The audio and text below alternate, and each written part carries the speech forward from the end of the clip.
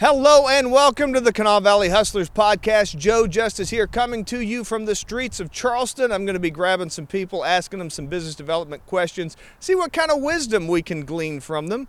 I'm really excited about it. Let's go. All right, I'm here with Linda. Linda, tell me a little bit about yourself. What do you do? What business are you in? How long you've been in it? Just let everybody know. Okay. Well, my name is Linda Kelly, and I am co-owner of Andrews Floor and Wall Covering Company. We are a family-owned business on the west side of Charleston, right at Five Corners. And we are a retail flooring business, selling products as well as offering installation services. And you're a multi-generational business, is that right? That is correct. I'm the second generation, and very proud to say that my daughter is now working there, and she is our third generation moving into the future. That's great. So I'm hoping you have maybe a little bit of insight on that multi-generational stuff for us today. Well, the insight is we strive to keep our employees happy. We have 7 employees, and they've all been there at least 10 years, some up to 30 years. We try to treat them well, and we have multi-generations within our staff as well. Awesome. Thank you so much. Okay, so I'm going to ask you some quick questions here. Okay. In your experience, what marketing strategies have been the most effective in growing your business, and why? I would say the first one and the biggest one for us is word of mouth, repeat business. We have a good reputation, and we're actually working on our second and third customer base. That's great. And I tell you, that word of mouth thing, so in the marketing world, that's called social proof, and there's nothing more powerful than that, right?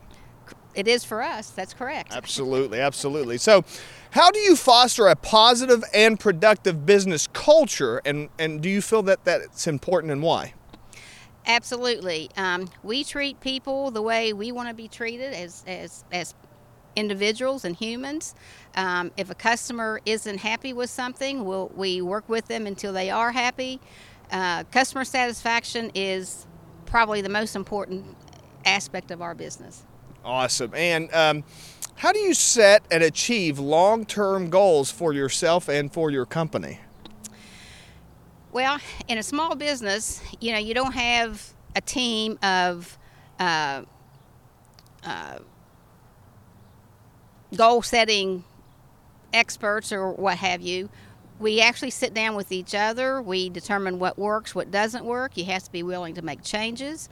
And sometimes what has worked for 5, 10, 20 years may not work anymore. So you have to be willing to adapt and go with change. Yeah, that adaptability element, that's a really important part for long-term goals, right? Absolutely, 100%. And so tell me, what is your leadership philosophy, and how has it changed and evolved through the course of your career? Leadership qualities you have to involve everyone that's working there. No one has just one job. We have to work together as a team. We have our sales team, we have our installation team, we have our management team, and we have to work together to achieve start to finish of any job that we work with. Great. And has that evolved? Has that changed? Have you, I know you said you're multi-generational, so you've seen things coming and going. So has your kind of approach evolved and changed over the years?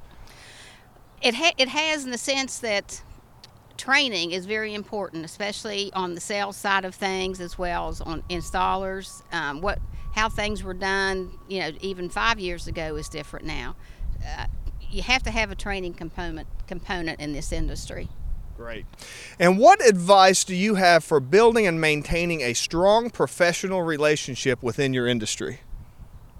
You have to be willing to learn. You need to attend conferences and seminars within the industry. This industry has changed so much over the years. For instance, we went to a flooring market last week, and the number one challenge that everyone is having in this industry is installers, and found out that the average age of a flooring installer is 56 years old.